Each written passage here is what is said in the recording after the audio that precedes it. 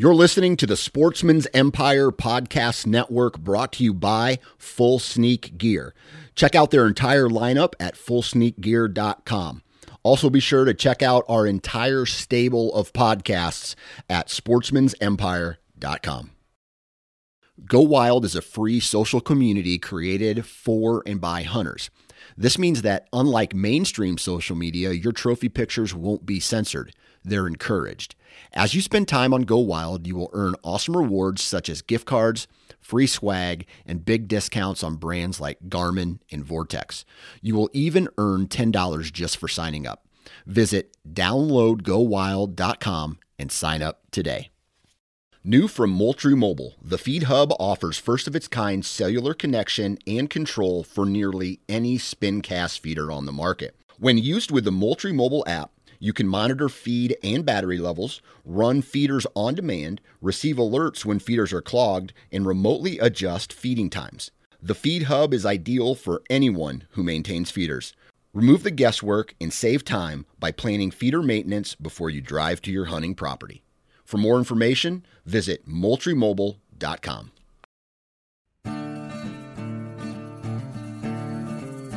The Houndsman XP Podcast Network is taking you on the journey. Your host, Master Trainer Heath Hyatt, will combine his decades of experience as a houndsman and as a professional trainer that will light the path forward and make our packs lighter on this lifelong journey to become better hunters and houndsmen. There are no shortcuts, so lace up those boots and grab a dog leash. The journey begins now. I've been a member and supporter of Go Wild for over a year now.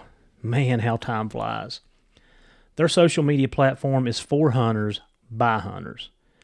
And if you followed me for any length of time, you know that I'm in the woods or on the water if I'm not working. And yes, some ask, do you work? Unfortunately, I do.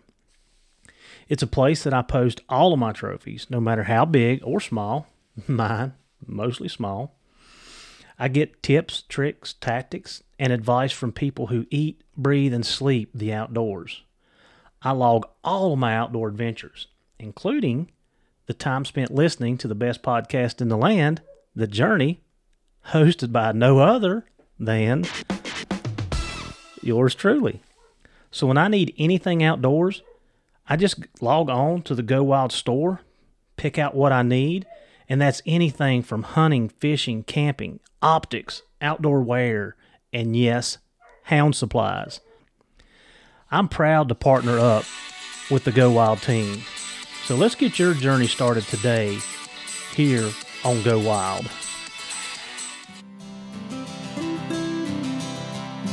Guys, with hunting season literally right on us, and I know the guys up north, I know Maine, New York, I think Vermont, I know Wisconsin, season come in July 1st, but for us southern folks, it don't come in until August 1st, and we are in a heat wave. I mean, I'm walking outside and I'm swimming in my own sweat. That's how hot and humid it is. So, sorry for you guys that's up north and northwest that I'm a month late on this, but I thought this was very important. So today we've got Dr. Garrett Bailey in the house. Easy on the doctor there. So for you guys that haven't heard before, Garrett was on last fall. We did one on puppies, whelping puppies, what to do with the females, how to medicines to give them, not to give them, worm and so on and so forth, shots with the puppies and raising the puppies. So that was a good one if you want to go back and listen to it. But today, I thought because of the heat and the humidity, and every year we deal with this in our group, that somebody's dog falls out from heat exhaustion, heat stroke. We're going to touch on some snake bites and bees because we've got into the bees a couple times going into trees or treed with bees in them. So that's the things we're going to touch on, and we're going to let Dr. Bailey kind of give us some information, some tips, some stuff to do and not to do. So our group is lucky because we have him with us, And if he don't do what we tell him, we just hog tie him and keep him in the woods until he does it. And I'll stay there gladly. He don't want to go back to work either, right? Negative, Ghost Rider. Not in hunting season. No, I'm banking my time. I can't wait. I'm banking. It's ridiculous. Yeah. I cannot wait. Well, I think we're all, but it's too hot. I mean, we talked about it. I know. It's 90-some degrees today. I did not pull the humidity, which we'll get into that in a little bit. It's up in the upper 80s today. Upper 80s? So way too high. It might touch 90, yeah. Oh, wow. Yeah. So, Garrett, how's everything I'm in your house sitting It's at your good, table. man. Yeah. We're just having youngins, dogs running everywhere, trying to get something legal to drive for hunting season. A little bit different. I found out last year antique tags don't really cover you. You're just supposed to go to the garage or a car show, not be loaded down with hounds. But so, that's kind of what we've been into today. Yeah, I pulled up in the driveway, and dogs come out of the woodwork. They're everywhere. They come out of the trees, from out under the porch. Two met me halfway down the driveway. That's what Katie says. She says, someone's going to hit them. I said, look, ain't no one coming up that driveway that shouldn't be here because it is so rough. And everyone coming up here knows there are dogs and youngins running everywhere. Well, when I turned the corner down there, I'm like, all right, Blue Dog, get out of the way. Get out of the way. She'll move. And then I pull up in the driveway, and Garrett's hanging out from underneath the Toyota. He's went sideways with the rest of the group. I am so disappointed in you, Garrett, for not going full size. Oh, man, I'm telling you. The money. I know. I get it. I just hope my old truck lasts me another. If it'll get me through December, then I'll work on it some more and get me through another December. I heard that. I got the backup. I got the old Nissan in case the Yoder breaks down. Yeah. Well, I've got another one if I need it. I just don't want to use it. I don't want to tear it up. So hopefully old Rusty will dang right. last me. It's going to, like me and Maddie were talking about this the other day, it's going, the truck that is going to outrun the body. Right. The frame probably going to go. And the bed, the fender wells and stuff right. are rusting so bad right now. And I just need to get some sheet metal and get a good bed liner. They won't fall through that bed liner. I've got one in it. That'll save you. Well, let me tell you about, and I didn't realize this. So when I was down North Carolina back in May, my truck was acting funny, and so on the way home, I called my garage, and I'm like, hey, this is what the truck's doing. Something's not right. I said, I swear, I think it's in the front end. And he said, all right, just bring it in when you get back. Well, I was hoping I could make it back because I was still 2 hours out from the house, and it was awful. So I get back, take it to the garage. He calls me 2 days later and said, hey, we got you fixed. You ready to go? And I said, oh, well, what was it? And he said, your shock mount had broke, and your shock was jamming. Jiminy Christmas. Well, I didn't realize it, but there's a shield underneath my bed, like a metal plate. Was it resting on that? Oh, it had almost poked a hole through it. That's what probably kept it from flying off. Well, and if I hadn't had that plate there, it would have went through the bed and probably got one of the dogs. Jiminy Christmas. So now I feel you. I guess all bear hunters, especially in this country, they're working on trucks basically during season. Yeah. It just happens. It'll buff out's my motto until it won't. Then if you can't hunt, well, you got to have a backup. That's right. I know, and it's so hard. I had to borrow my buddy's. I had to drive that Yoder around last year. I seen you in it, yeah. That was so painful. I mean, it was painful. Knees in the dash, driving a straight. And it wasn't a four-door either. It was extended cab, wasn't it? No. It was the old. The old four-door. It didn't have a door on it. It was just extended. Right. Yeah, extended, like but you had to you had to fold the seat up to get in the back. Right. Yeah. But thank goodness for friends because he helped me out. You dang right. But yeah, that was torture. That was the last week in the early season. So yeah, I remember that day. I think we walked that bear up and down the creek. Was that day? Mm-hmm. No, it was a different day. No, I was in there. Yeah, I was in there that day. Yeah. I think that was when you had the Toyota. Yeah. Mm-hmm. Yeah, I had it a couple days. So, but Garrett, like I said, I want to talk about this time of year is awful, and I want to make sure that everybody. I mean, probably at some point in time, if you've hunted any length of time, you've seen some type of heat exhaustion at least. Right. And I talked about this on a podcast maybe a month ago or so. I guess it was back into June, 1st of July. We had a guy that had warrants. He bailed out and run it from his house. We pulled up. He took off running. Ended up doing a track with Pinot. And, I mean, this is twice that I've seen this happen with Pinot is when that back end starts going, like boom, boom, like he gets a little wobbly. And he don't get so big. I've not seen him get bug-eyed yet, but that back end starts going and he starts losing, you know. Get ataxic and weak. And Yeah. And I really thought I had done some damage to him because I'm not going to say I was pushing him, but he just wasn't quitting. Right. Like, he wasn't quitting. Well, that's what we run into with these dogs. I mean, you know, they ain't going to quit until they lay down. At least, hopefully, the ones we're toting around ain't going to quit till they lay. You know, it's just it's in them to run to catch, and that's what we run into. But yeah, I can shoot through a few things here. Yeah, try not to get too bogged down, but you know, there's a difference in heat stroke and heat stress, and of course a fever. When we're dealing with heat stroke, you know, we're dealing with a marked elevation in body temperature. It's actually defined as anything over 105.8, which is why it's very important to have a thermometer with you. I mean, have one in the box, have two in the box. I mean, you know, have them at the house. They're very helpful with not just this, but, you know, anything. That's the thing here. We got so many. Katie, she's like, I think I'll go get another. And that's 100% chance that's been a dog's hind end or a cow's hind end. But anyway, so this triggers a systemic inflammatory response and multiple organ dysfunction over time. You know, once they get hot, and they're hot for some time, that's kind of what we run into. And it's just because their body can't dissipate heat effectively at that temperature. Well, let's talk about that real quick before you get into the medical terms, because you and I just had this conversation. And what people don't understand is, and if you're in a high humidity area, we looked at it and you said it was up in the high 80s today. Right. Temperature's 90 degrees. High 80 humidity. The dog sweats through panting. That not all, like humans, everybody knows this. Humans sweat, dogs pant. Exactly. When the moisture in the air is of that high quality, the dog cannot release that moisture through panting. Right. So, i.e., that turns into the dog overheating. Right, and that's one of the four mechanisms we'll kind of hit on to dissipate heat. You know, evaporation. I mean, and that's how they are dissipating heat when they are this hot, because the other three methods just don't work. And we'll go over them. But the, you know, heat stress is a little bit different. You know, both of these are a result of an external source that a dog can't escape. Just heat stress is 104. We define it as 104 to 105.8. And, you know, this is before a lot of times you'll see the signs that we're talking about, like with Pinot. You might see a little bit of ataxia. You know, the dogs are going to fall behind, and they're not going to be right, but they're not to that danger zone.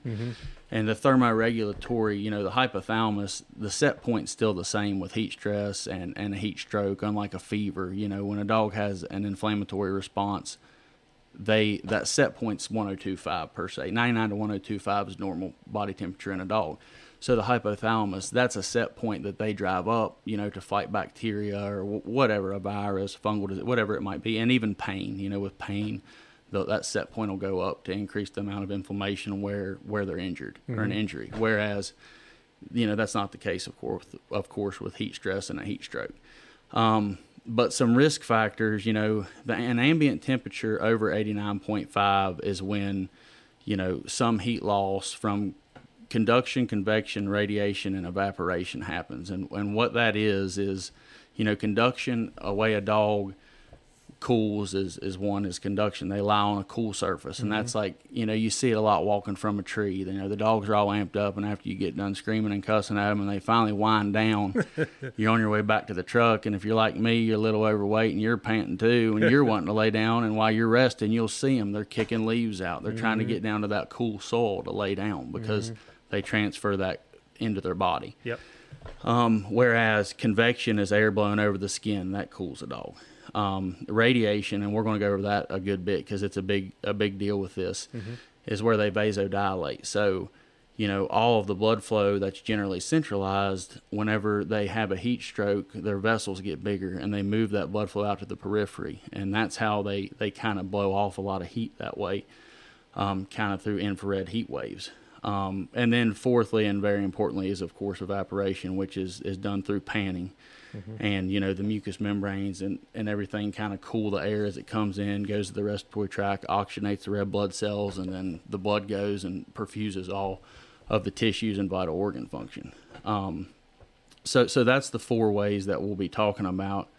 And when the air is humid, evaporative cooling doesn't happen efficiently or effectively at all. I mean, it doesn't work. So they're sitting there panting. You look in their mouth, they got that thick saliva, and it's coated all over their soft palate, and it's not working effectively whatsoever. So the risk factor, of course, is that ambient temperature, the humidity, and then what we're doing during it, of course. I mean, we're setting ourselves up for it. But it is what it is. I mean, we can hunt these next 53 days or what. Fortunate for the state of Virginia. Unfortunate. But anyway, we won't go there. Water availability, of course, is very important. Some things that decrease heat dissipation is, of course, the high humidity, confinement, and poor ventilation, which is something worth hitting on with dog boxes. I mean, when you put dogs back in there, I don't care how open it is. You got 4 or 5 dogs crushed in each side. You put your hand in there. Yep. And it's a big deal. And we'll hit on that, a little bit more here in a little bit. Obesity, underweight dogs that are out of shape. Yeah. I mean, that's huge. Prior heat strokes. I mean, once a dog strokes once, it's very likely to happen again if it is a true stroke. Now, I'm not talking about heat exhaustion. I mean, all of our dogs have heat exhausted. I mean, there's no way around it when we're hunting this time of year. But dogs that actually stroke out are very likely to stroke out again. So one big thing too is acclimation, or acclimating to the temperature. And a dog does that over time, but it takes time. And we see a lot of heat strokes. Like, we'll see a lot of dogs from West Virginia that heat stroke in the spring. And it's not real hot yet, but, it'll be cool in the 60s, and then you might have a day that jumps up to the high 70s. Well, them dogs haven't acclimated yet. They go run hard, make a tree, go to make another tree, and then they end up stroking out. It's because the acclimation process hasn't really happened yet. And it happens over a period of 60 days. They'll start to conserve more water. There'll be some salt retention. There'll be plasma expansion, and then their cardiac output will increase. And again, that happens over, 60 days, which is another thing to consider. How are your dogs housed? Are they, out in the element? Well, if they are, that's kind of good on acclimation, opposed to being inside or being in a cooler environment if they're in there all the time. I just told my guys back our last training day, so this is the end of July, mid-July, everybody had their windows up, air conditioners running full blast. I pulled up in the shade and had my windows down and my air condition cut down. They're like, "What are you doing?" I'm like, "Because when I take that dog from that 60-degree temperature and I put him out here in this 85-degree temperature, it's harder on him than letting him sit there and work through it." Exactly. Like an old one of the first canine schools that I went to, the guy Robinson, I can't remember his first name. Robinson was from Tennessee. And that's what he said. He said, don't just keep, yes, when the sun's beating down and you're out in a wide open parking lot and you've got the heat coming from the pavement and the car, which mine's black. Right. Yes, absolutely. But during those training sessions, I'm very cautious, or I'm trying to help the dog so I'm not hurting him in the long run. Right. Yeah, no, that's using your head for something other than a hat rack there. Yeah. Because you wouldn't think, you're trying to keep yourself cool in the car, and then, no, absolutely. So there's 2 different types. There's an exertional and a non-exertional. We see a lot of non-exertional too, just old fat bulldogs. You see it a lot in Mississippi. They just go outside to take a pee, and the next thing you know, they're stroked out because they're brachycephalic with a smushed face and can't draw air. And but we're not going to go into that. Of course, we're dealing with exertional heat stroke with strenuous exercise. So just to try to hit on kind of the pathophysiology, I'll try to be pretty quick with it, but this just describes why things happen, how they happen. But, when a dog can't effectively dissipate heat, it causes inflammation, coagulation, and tissue disorders. So anything over 105.8 results in nervous tissue damage. The nervous system can get damaged. Now, it has to be there for a little bit. You're talking 10, 20 to 30 minutes. It's not like they're going to touch that and all of a sudden, neurons are going to start dying. Right. And as they climb over 107, we have cellular apoptosis, which is just where the cells start lysing and dying. And over 109, that's where you start to get neuronal death. and it's irreversible and it stays over there for some time. That's when you get the old brain damage or brain damage. And neurons die. And when a neuron dies, it's dead. It doesn't regenerate. And that's the same thing with a nephron. A nephron is the cells that make the kidney up. Hepatocytes, which make the liver up, they do regenerate. But a lot of these dogs we see do go into kidney failure, and I'll kind of hit on that. But during the thermal injury, the physiologic response is vasodilation. So the central body temperature gets so high that the dog vasodilates to move more blood flow to the periphery, where they can achieve the cooling that we talked about earlier, radiation, and the infrared heat waves come off of them. So as it does that, it causes a hypovolemic state, because all the blood's going to the periphery, to the extremities. Well, internally the cardiac output increases, which keeps up with that. But then all this time they're sitting there panting ineffectively. They're just getting hotter, and they're getting hotter, and they're getting hotter. Well, eventually cardiac output decreases. And a normal physiologic response is vasoconstriction. And when that vasoconstriction happens, the blood flow can get to where it needs to go more effectively, i.g. the kidneys. 25% of cardiac output goes to the kidneys and the brain and everywhere else. So, but during a heat stroke, that doesn't happen. The vessels stay big. So these dogs go into hypovolemic shock. And at this point, you're getting to the snowball effect of death. I mean, it's starting. So, and what temperature is this? This is once they've been. I mean, it can vary. Most of the time, you'll check them, and your thermometer won't even read it. I mean, they're that hot. Yeah, when they're to the point where they're flat out and they're down, I encourage everyone, get a thermometer. And even after like a tree, just check their temperature. You can see which dogs are going to be more tolerant to heat and which aren't. So let's look, maybe we're jumping ahead, but let's go over that real quick. I mean, I know we've all seen it or done it or whatever, but we're going to do it anal. How long do we hold the thermometer in there? So get a digital. A digital? Yeah. I've lost a few mercuries up some hind ends. Don't get a mercury. That's always an awkward conversation. Hey, we're going to have to get these OB forceps out and dig it out of your dog's hind end. But, the digital is kind of hard. So, yeah, stick it in there. I mean, you want to get all the way up until where you can read actually what the thermometer reads rectally. And, I always turn the thermometer on outside of the dog, and it's going to say 98.6, and then it's going to start flashing lines. That's when you insert it in the dog's hind end. Yep. Keep it in there till it beeps. Once it starts beeping, that's your temperature. And most of these dogs, if you do that, you're going to find that they're so high that it won't read. Hopefully no one has to do that. But But I've always wanted to, and I never have, but it'd be nice on the days that, you treat to and it's noon and you knew you shouldn't have, and you get everything back to the truck and, pop a thermometer in all of them, just see where they're at. And age has a lot. The older dogs don't tolerate heat as well, that have had a lot of miles put on them either. And color, you're talking about the black car app. Black dogs will overheat a lot quicker. Yep. But yeah, so with the hypovolemia, at that point, that's something that needs to be addressed more so than we can really do in the field, and that's when you need to start thinking about calling a vet or making some plans for that. But onward with what happens. So the neurologic system, as this heats up, though a lot of times they'll get over 112 to 115, and that's where a lot of times you'll see the neurologic signs. Like you'll have a dog that'll have a seizure, or you'll have a dog that's extremely ataxic, or you look in their eyes and it's like they're on a whiskey drunk. It's like your buddy. You look in them and say, he ain't there no more. We got to get him to the house. But they're collapsed. They're stumbling. What happens is the vessels, as they're vasodilated, the endothelium, which are the cells on the inside of them, are really stretched out, and they start to kind of die because they're hot, and they get edema. Just fluid leaks out, and they get cerebral edema in their brain, and that's when you'll start to see a lot of the neurological signs. With the GI system, and this is, I'm sure everyone that has had a dog heat stroke or heat stress has probably seen this. I mean, last year on this table here, Koa, she was sloughing her whole intestinal lining here, and thinking, well, we eat on this thing, but we got to towel down. but anyway, so the direct thermal injury and poor perfusion to the gut, because all of the things centrally aren't getting perfused well, again, because of the radiation, the radiative heat. you'll see really bad GI ulceration. Oftentimes they'll start vomiting blood, and they'll start just blowing nasty bloody diarrhea. I mean, if you look at it, you can see their intestinal lining in it. And, they're sloughing the lining. And this is where we can get gut-derived sepsis. So, all of that barrier is gone. So, our GI tract's full of bacteria.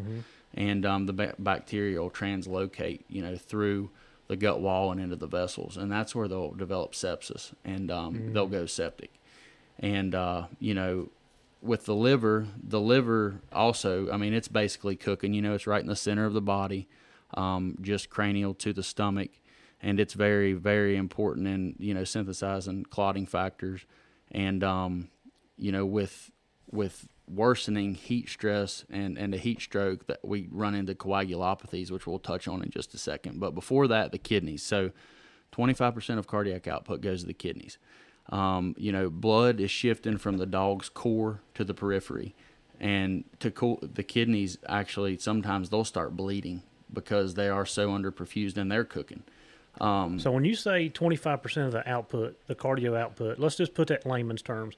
That means 25% of what the heart's pumping goes to the kidneys. Absolutely. Okay. I'm with you. Yep. So you got to remember they're dehydrated because their panting's they're not effectively cooling. They're also in hypovolemic shock because all their blood's going out and trying to get cooled, so their kidneys are getting hammered. And that's where we see a lot of dogs go into kidney failure. If we save the dog, that's great, but a lot of times you'll recheck blood work and they'll be azotemic, meaning their kidney values are up. And sometimes they won't be azotemic because 66% of renal function has to be gone before we even see clinical signs on the lab. Their values will be normal if they got half of their kidneys are working. I gotcha. So, that's interesting. Yeah, there's a lot of perfusion issues whenever a dog heat strokes, and the kidney is the one organ that we see that if dogs do make it, there's a lot of lasting damage on the kidneys and cardiac as well. I mean, they'll throw cardiac arrhythmias. You put an ECG on these dogs, and I mean, it's wonky, real wonky. And, we have to treat those accordingly. And the heart also is cooking. I mean, it's in the center of the body too, and it's having a lot of thermal injury as well. So it's like they're cooking inside out. They pretty much are. That's exactly what they're doing. I'm just basically describing what that cooking's doing to them, I mean, and once, sepsis and systemic inflammation, that's what ends up really getting them, is they go into multiple organ dysfunction syndrome, and they go into what we call disseminated intravascular coagulation. And the increase in the body temperature, basically, they have anti-inflammatory effects going, pro-inflammatory effects going, and cytokine. There's a bunch of things that happen that are so in depth. Hell, I can't even remember what half of them are. But basically, as this is happening, the thermal injury is going on. They can go in. A lot of them do go into DIC. And they just start bleeding. I mean, you'll pick their gums up, and they'll have what we call, purpura and ecchymotic hemorrhage on their gums. They'll just be bruised, and then their belly, they'll start developing bruising on their belly. And, that's where, oftentimes, well, all the time, I'll have a conversation with clients and say, look, what's our goal here? This dog is maybe going to recover. You're going to have to, be willing to be all in, and it could be thousands of dollars. And realistically, this dog's running days are likely over, and not always, but usually. I mean, that dog will never perform like it did before it had that heat stroke, if it's that severe, Right.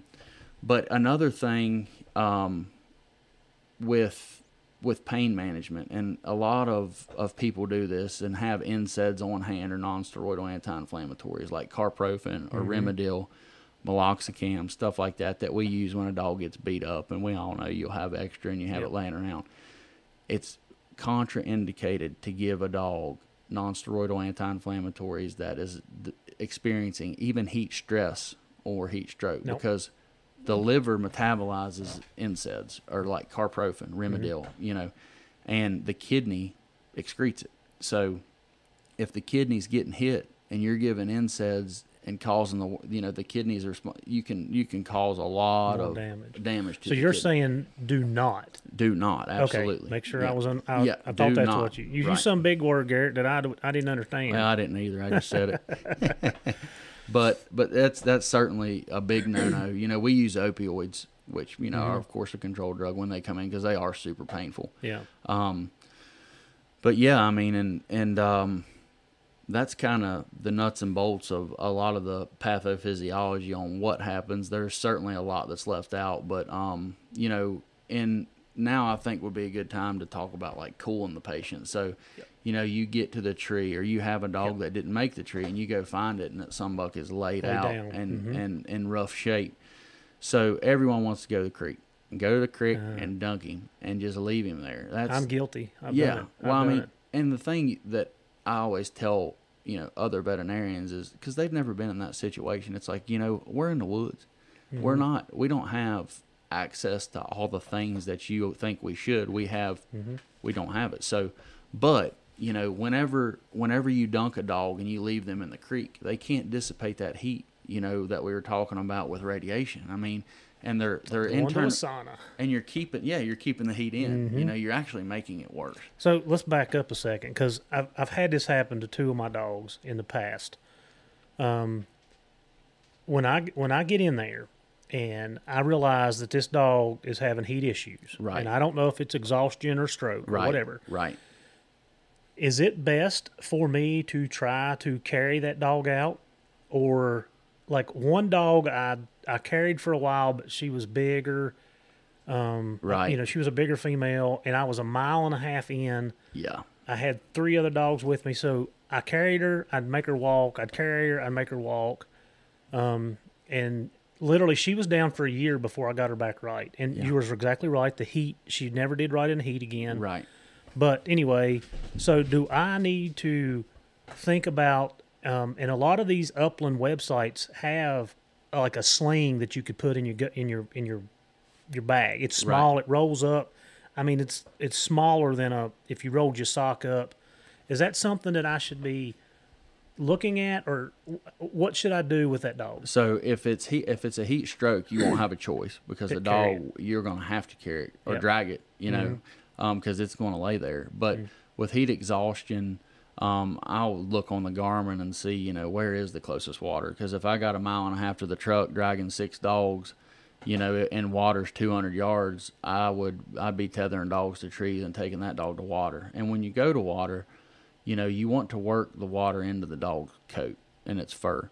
You can cup water. It's actually they cold water causes vasoconstriction, right? And which that is. Contradicts what you want to do. So if you read a textbook, you're supposed to use room temperature water or hot water. Well, that's real practical out there in the bush, So the best thing to do is kind of cup water out and just cover the dog. Rubber belly, rubber feet, rubber legs, rubber back, and just get them wet because that's going to help dissipate that heat.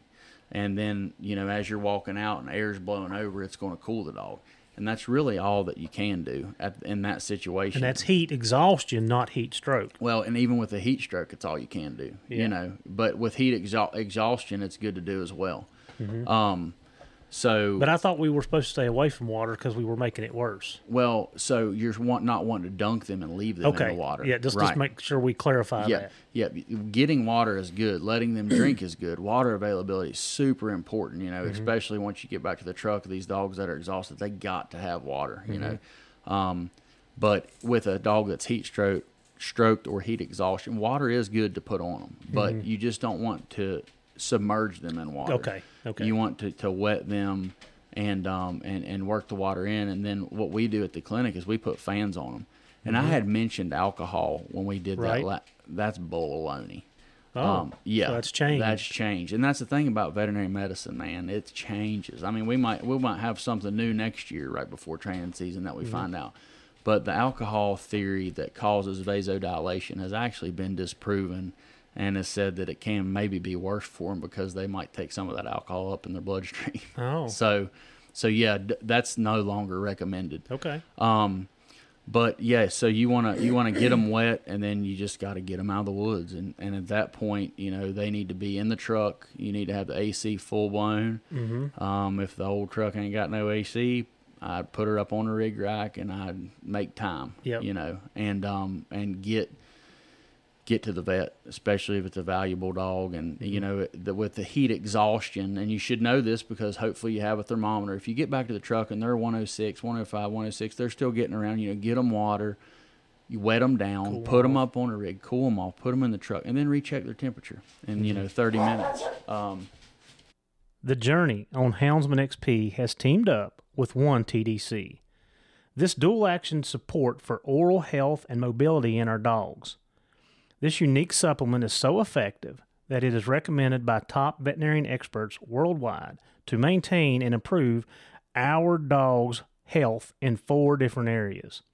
Their oral health, hips, joints, and muscles, skin, coat, energy, and recovery. Guys, I've been using this product for the last 6 months, and it has been a game changer for me. If you're looking for something to help with the overall health of your dog, go to worksowell.com and give this product a try. It is highly recommended by Houndsman XP here on The Journey. Do you like to be outside like I do? Hunting, fishing, hiking? If so, Onyx is the app for you. I've been a loyal Onyx user for years. It's the one app that I can honestly say I use daily. While hunting, I know where I'm at all times. I mark trails, bedding areas, feeding areas, and the list goes on. In my travels, I use it to pre-scout all the new places that I am blessed to hunt. Last year while hiking Yellowstone, I used Onyx to map out the trails and know the difficulty of each one. And here's a secret. I mark all of my favorite fishing spots on Onyx. It's been a game changer for me at work. I've used it multiple times to get in touch with property owners. Onyx has so many great features and tools, you can literally use it in your everyday life. It is, by far, the best mapping app on the market. And hey, it's approved by yours truly at Houndsman XP.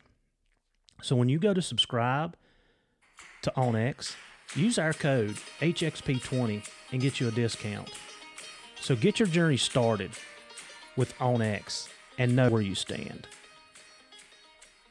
But yeah, so get them on the rig and get them going and get them cool, and then recheck their temperature in 15 to 20 minutes, or whether in the vehicle or what. And there's a few things not to do that a lot of people want to do. Don't ever soak a towel and put it over the dog, which, you think you're doing good because the towel is cold, but you're actually not, because, it's holding heat in, and heat it's like a can't thermal dissipate. blanket. It really is. Yeah. But it's crazy how many dogs will come in that have been covered up in a towel. Oh, wow. And, it's just, it's essentially a blanket.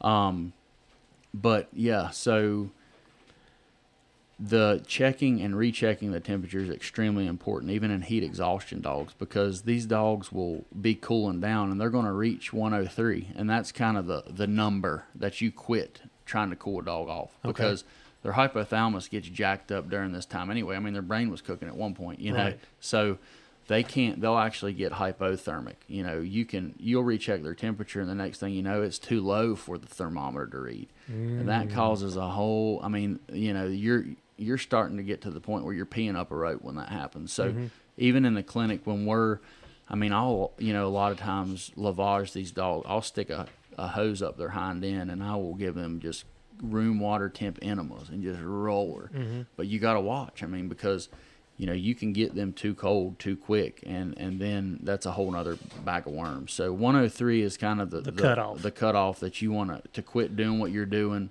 and reassess the dog. How is he doing now? If the dog started having seizures, another good thing to keep in your box is K-Row syrup. These dogs will get hypoglycemic. Yep. Their blood glucose will drop. So if you're on the way to the vet and the dog is neurologic and you're looking in his eyes and he ain't looking back, no one's home, he's had a seizure, or they're stumbling around, rub K-Row syrup on their gums. Do not pour it down their throat. Just soak your finger in it, and they'll absorb it through their mucous membranes. But another good thing that, and this hasn't been proven yet, but I had a sport dog client. She's actually a veterinarian as well. I tried to call her to find out some information on this, but they were doing a study where they actually open their mouth and have like a ketchup bottle with water, and they spray off their soft palate, because if you ever look, their soft palate's so gooked with thick saliva. Mucus, yeah. They're saying that might really aid in helping them cool as they're panting. But I wouldn't recommend doing that, because I don't know if it works, and, you don't want to waterboard them, obviously, and get aspiration pneumonia. We're going to get him cooled off, but damn, he's got pneumonia. Yeah. But, and then once these dogs recover, even the heat exhaustion dogs, it's very important for them to get some groceries in them, because, as the GI system, even if it got a little insult, he might not be sloughing his lining, but he's probably going to blow diarrhea. And he might even blow diarrhea for a day or two. Yep. Get some wet food, boil some chicken, some white rice. Don't be making no bacon or anything like that. But, get them something bland that's easy on their belly and get them eating. That really helps a dog out a lot when this happens, is getting them back on feed quick. So I've got a couple questions for you. And I've been told this, probably throughout my hunting career. So just making sure it's still a go or no go. Like I carry Gatorade with me in my car for Pinot, because it's got the electrolytes and it's got some sugar in it. Right. I will mix that with his water sometimes. And of course, that one of our main sponsors, Dogs Are Treed, they have the glycerol that's already pre-mixed. Yeah. Hydrate 101, and it's they already have it. It's a great product. I used it last year, and I didn't see some of the problems that the other guys had. Right. But again, y'all were running a little bit harder than I was too. Like I wasn't dumping it. Well, 12 o'clock in the daytime, smart. Garrett. Man, when they cross the road, I mean, what he gonna do? You got to dump a box. I got mine padlocked at 10 o'clock. I got so many dogs around here, by golly, I got to run them. So no, but that's the way to be. That's what I preach. But man, sometimes I struggle. Yeah. So I have Gatorade. Of course, I use the glycerol. I used it last year in my water before every run. That's a great idea. Up till mid-September, and I think I slacked off. A lot of us have significant others, wives, girlfriends, whatever, that are nurses. Right. I've got, and I got this from you, but I carry a couple drip bags with me now. Right. Of course, I've got you with me 90% of the time, or somebody that's in the nursing field that can pop that in between shoulder blades and roll with it. And that's something that, in a heat exhausted animal, it's sub-Q fluids are never going to hurt, but in a true heat stroke dog, you're peeing up a rope. Yep. With all the things that we just kind of went over, they need an IV catheter and shock doses of fluids. And, that's what they got to have if they're going to make it. I mean, you don't want to set on those dogs. I've had clients that have done, I've seen a lot of good dogs die that, they'll heat stroke at 10 and they don't want to call. This is back before I was working emergency medicine. They don't want to call, or, they think the dog's going to be all right. And then, 4 o'clock in the morning when he's still laterally recumbent and, his intestines are falling out of his hind end and, he's looking comatose, it's too late. At that point, we're done. I've had a lot of them die on the way in, It's like windy heat stroke. But that goes back to the having a thermometer. Like that's a $2.99 fix. Yep, right there. Like, I mean, there's no excuse for us not having a couple of those laying around in everybody's vehicle. Absolutely, and they're so handy too.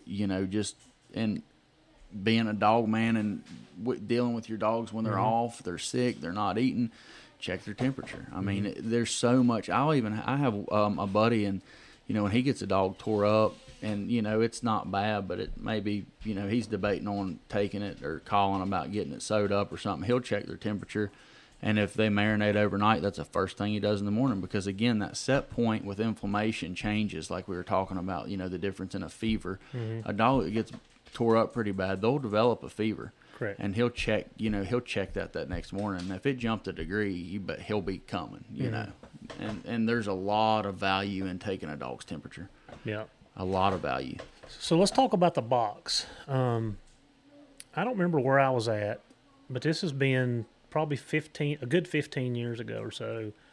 Oh, we were up north hunting, midsummer, July, Right. hot. And in New York, you can't turn loose after it's 80 degrees. Oh, really? Yeah, you cannot.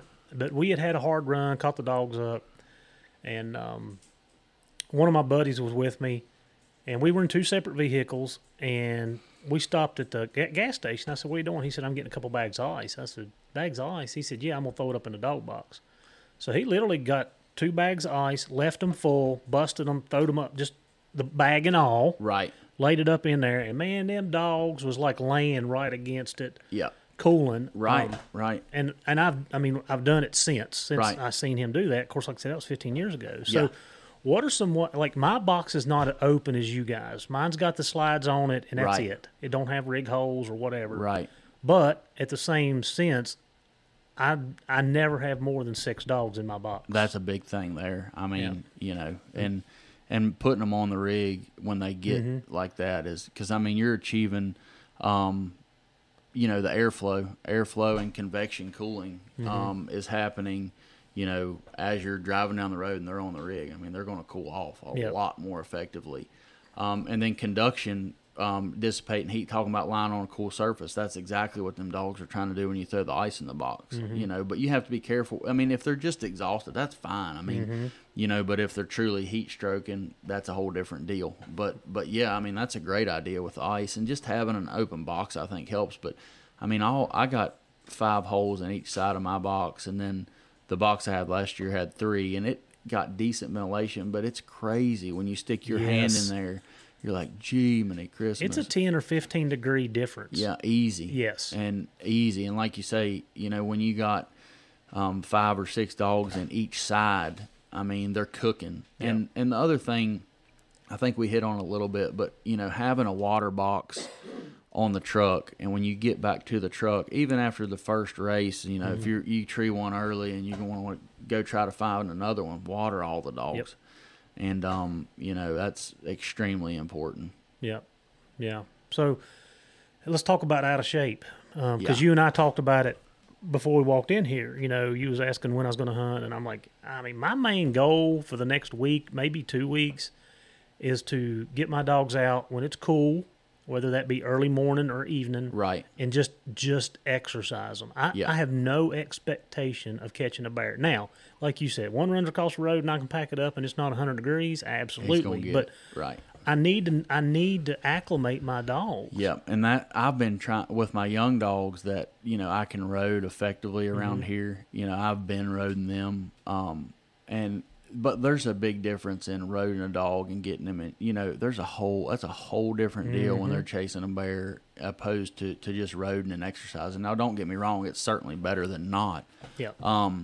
But yeah, I mean, and these young dogs are a lot more tolerable, but you can make an old dog out of a young dog quick. I mean, I see a lot of these boys in West Virginia. I mean, they run, they catch a lot of bear and run all the time. At 6 years old, that dog's old. They're not going to have a 10-year-old dog. Yeah. I mean, because they're either going to move it on when he's 6 because he's slowing down and he's not contributing, or he's going to die. Yeah. Because of just the wear and the tear. Yeah.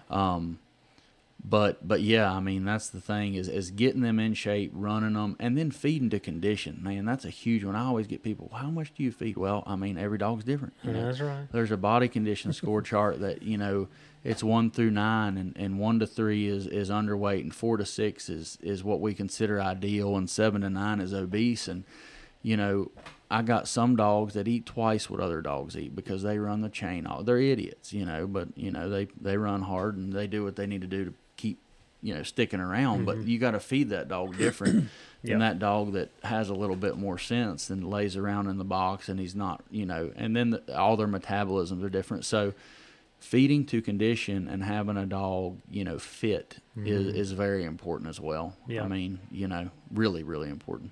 Yeah, I cut. So Pino, about mid-May, towards the end of May, I cut his food back, and he looks really good right now. You can almost count the last 3 ribs, like Right. almost. You Right. can see 2. It depends on how he's standing or turning. You can maybe see the 3rd one. Yeah. And all my canine guys, they're like, man, you got that. I'm like, it's summertime. Yeah. Any extra weight is putting extra burden on him. Absolutely. Like y'all guys, I mean, they got these the GSPs, and I'm like, Fattered mud. yeah, they need to go on a diet. Yeah. Like, come on, like you can't operate in the heat like that. But I also understand that if my dog's overweight and I try to cut his food the week before season, and then I put that burden shock on him for running him, I'm just making it worse too. Yeah, I assess them every time I feed them. You know, when I feed, as you see, all my dogs are on chains for the most part, and rock or dirt, and I mean, I pick them their feces every day, and I look at them. Yep. And you know, if they're starting to see a little bit of the top of their hips, or they're getting a little ribby, or maybe they're getting a little too fat, and I put my hands on them too. I mean, I feel what kind of fat cover they got. I mean, I got one crossed up dog out there. I mean, if they all ate like that, I'd just cut my feed bill in half. I mean, I feed her half of what I do every morning, and she stays fat. Right. You know, she stays in good condition. So every dog's different. That's right. And feeding to conditions is important. I like to see them going in like this time of year at about a 4 to a 5, a 6. I think is too fat. I mean, but now 6 is normal. You know, it's a normal 4 to 6 is normal. But you know, I like to see the last couple ribs and but yeah.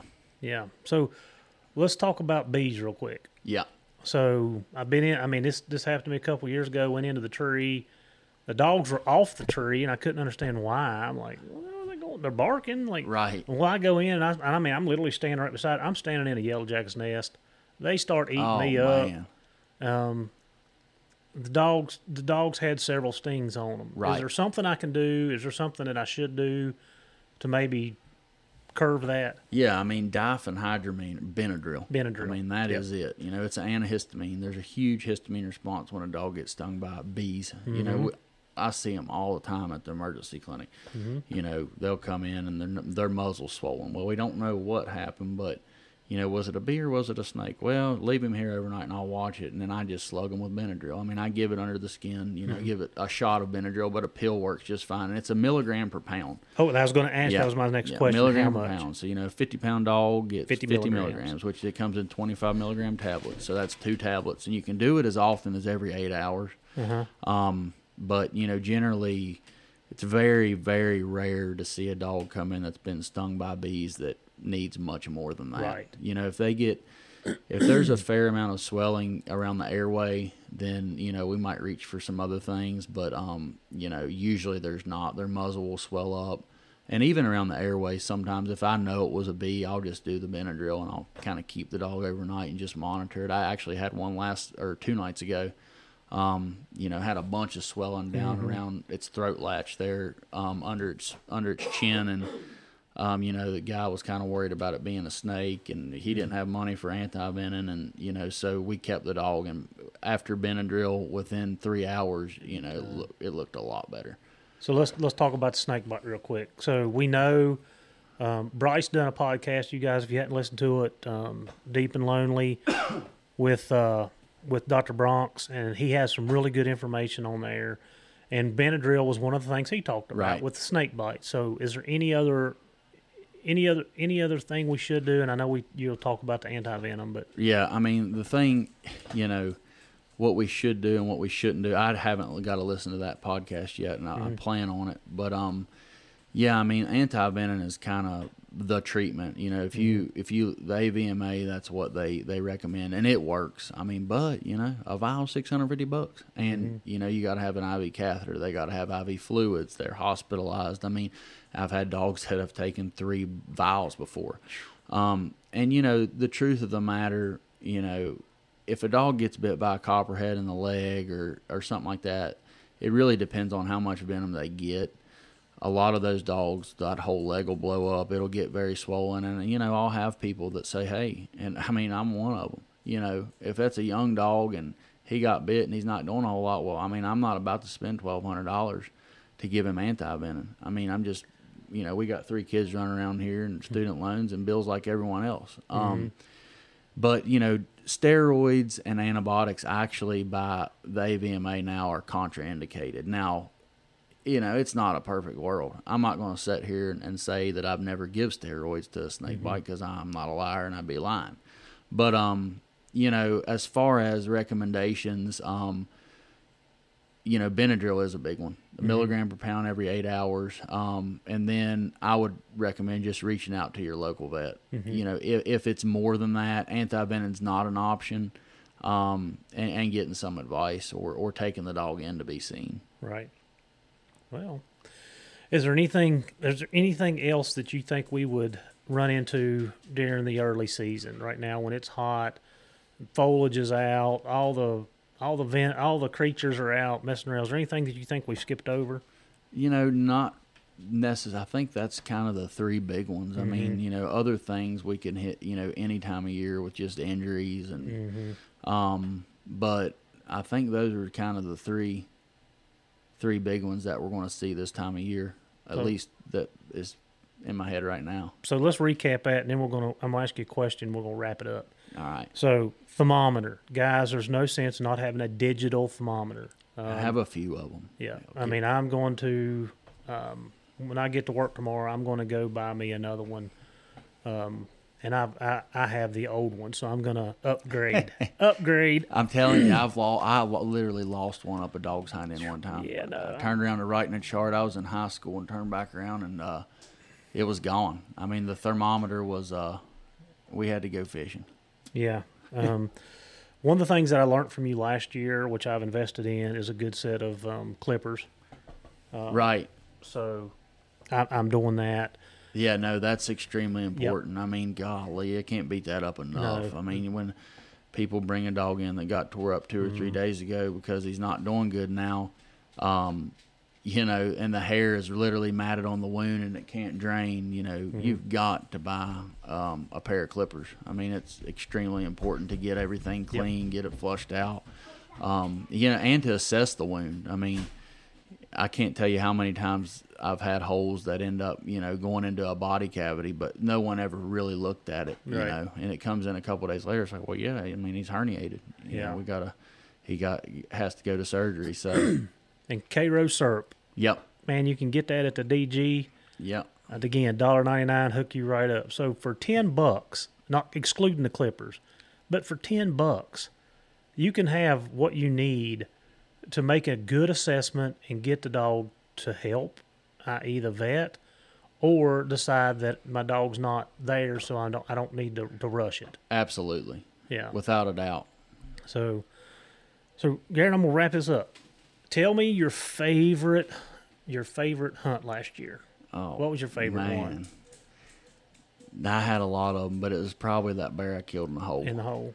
And we went back 2 weeks later and caught another one in the hole, brought your shell casings to you. Freaking awesome. Oh, my gosh. Walked in ahead of a holler, and the only dog I had that was reliable at the time, and still kind of the only one, started opening, and some of my young dogs took off, and, I mean, they were scalding the earth and kind of left her. And, I thought they were trashing, and they ended up kind of pulling over into a big old holler and catching on the creek and walked for about 30 minutes and ended up treeing. Mm-hmm. And Brandon Thompson, old Glade Creek Kennels, he was with us that day, and he ended up packing some dogs in, and then old Hot Rod, old Sambo come, and he packed some dogs in. The bear come out, and it tore a few dogs up and ended up getting in a hole, and I was going up there, and, I mean, I'd done decided he was dying. I mean, Brandon had seen him and had seen he was a good bear, and we got in there, and I was walking up through there. I mean, I was tore up like a can of sauerkraut. And Brandon said, Garrett, you dropped your magazine. And I turned around. I had one bullet in my pistol, and the whole 15-round mag was sitting there on the ground. So I got that, and I'm glad I did. And, man.